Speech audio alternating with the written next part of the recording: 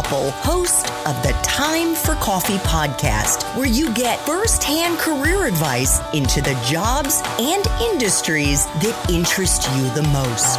And before we start today's show, I have a quick favor to ask you. If you haven't already, I'd be incredibly grateful if you'd give us a rating and a review on iTunes. And if you're like me, you need to do it now because you'll forget later and because it's the best way to help others who may be in search of career advice to find this free resource. So press pause if you haven't done it and do it right now. I'll wait. Thanks so much and enjoy today's show.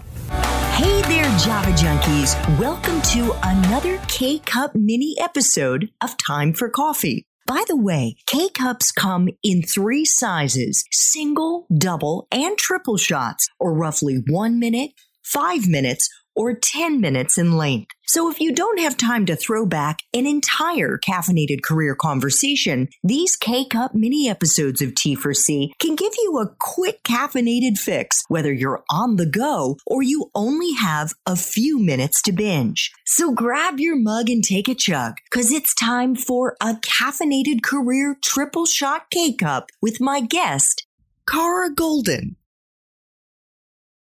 And actually, just to maybe fill in some of the gaps here, what you ended up doing was stumbling upon a way to pasteurize the fruit in hint, the way that the fruit industry had been doing, I guess, for years to extend the shelf life. So you actually ended up innovating this process in the beverage industry.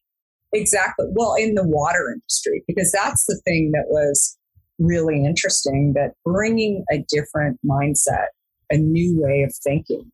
When I was running into roadblocks, and I think this is something that I still do today, is that I tend not to look inside of my own industry for the answers, right? Especially when I'm not seeing anybody doing something, I look outside to try and figure out, okay, well, they're doing it this way. And so maybe I can take those learnings and bring it into this industry. And so that's exactly what we were doing in the early days of Hint, trying to figure out how to get a longer shelf life. I thought in the juice industry, which again, none of our bottlers were doing juice, they were doing water products. They're doing it here. So how is their equipment different?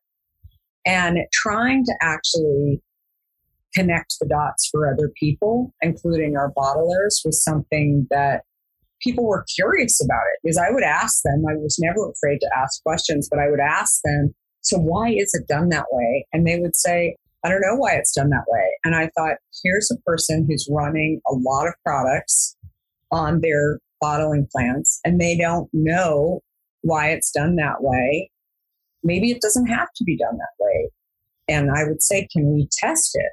Many of them would say no, most of them, because they were busy and had enough business. But then a couple of them said, yeah, I don't know, I'm really curious about it. So maybe we can. So I think there's a lesson there too. Don't be afraid to take people on your journey with you and ask questions like, why is it done that way?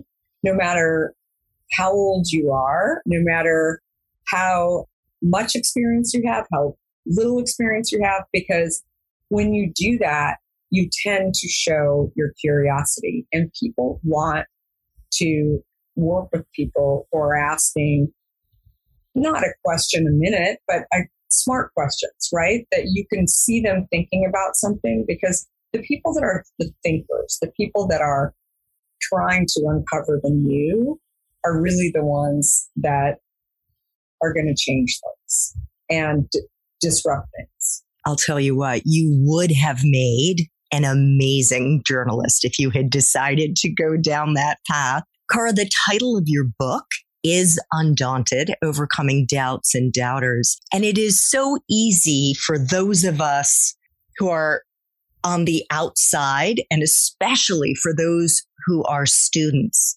who haven't yet begun their journeys, to look at someone like you, an incredibly successful, accomplished businesswoman, and think, Cara is so strong, so resilient. She's been undaunted throughout her life. I'll bet she never experienced imposter syndrome. Would they be correct?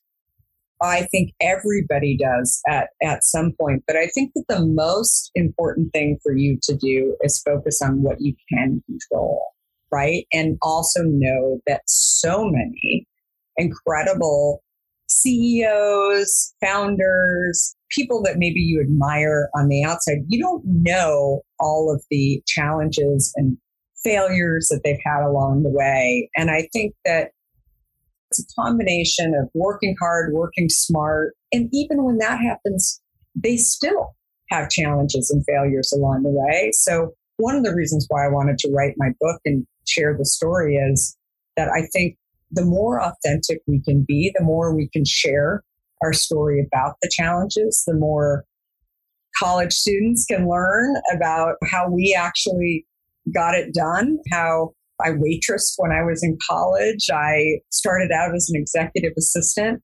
I focused on working for great people and great brands. And I've had an incredible journey along the way and historical in many, many ways. But unless people know those stories, they think that they go from college to being the CEO of a company, right? There's many things that happen in between. So that was the real thing that I wanted to share with people. I love that. What takeaways do you think there are in the book for those students who are graduating in the spring of 2022, who may be struggling, Cara, thinking that, gosh, if I don't get the right job in the right industry when I graduate, I'm screwed. My chances of making it are really, really, really reduced. And with all due respect to you, Andrea, and to you, Cara, things are different now in 2022 than when we graduated. Yeah, I think that, look, the most important thing to do is focus on something that you enjoy doing every single day. I think that finding that is not easy because I think most people are somewhat programmed into thinking that they should go into a management training program or should go become an entrepreneur or should go into tech or should go into journalism or become a doctor or a lawyer or whatever that is. And I think that the most important thing to focus on instead is, what do you enjoy? And that's a hard question to answer. And if you can't answer that, what brands do you enjoy? Because if there's a brand that you enjoy that you really think is pretty interesting, there's probably people that are at that brand as a starting point where you're going to learn something from those people. And I think that, as I have shared with my kids, if you think it's hard today, think about when my parents were graduating from college many, many years ago. You had one job. You had maybe two jobs for your entire life. You had a lot of pressure to make that decision. I mean, can you imagine the pressure of picking a job for your whole life?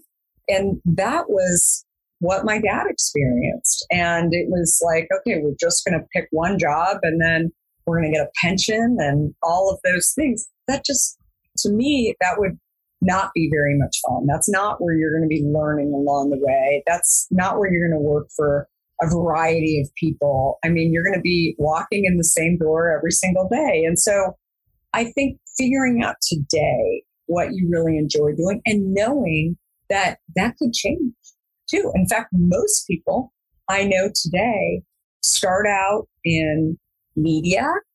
They don't necessarily start out in media, but in my own experience and Andrea's experience, starting out in media, and then somewhere along the way, they stumble upon something else that really piques their interest. And that was the kind of thing that allowed them to go and decide that they wanted to go and work on something else. There was an opportunity that knocked, and they decided to take a chance on it. So pick what you enjoy doing today. And I think as long as you can really go there and articulate why you got there, then it's never a waste of time. Thanks for tuning in to this K-Cup mini episode of Time for Coffee. If you want to listen to our entire caffeinated career conversation, please check out the show notes for this episode. Thanks so much for listening to this latest episode of T4C. And if you're interested in learning more about my coaching services for confused college students and recent grads, feel free to check out the Time for Coffee website under the coaching tab at time4coffee.org or text me at 202-236-5712. That's 202-236-5712.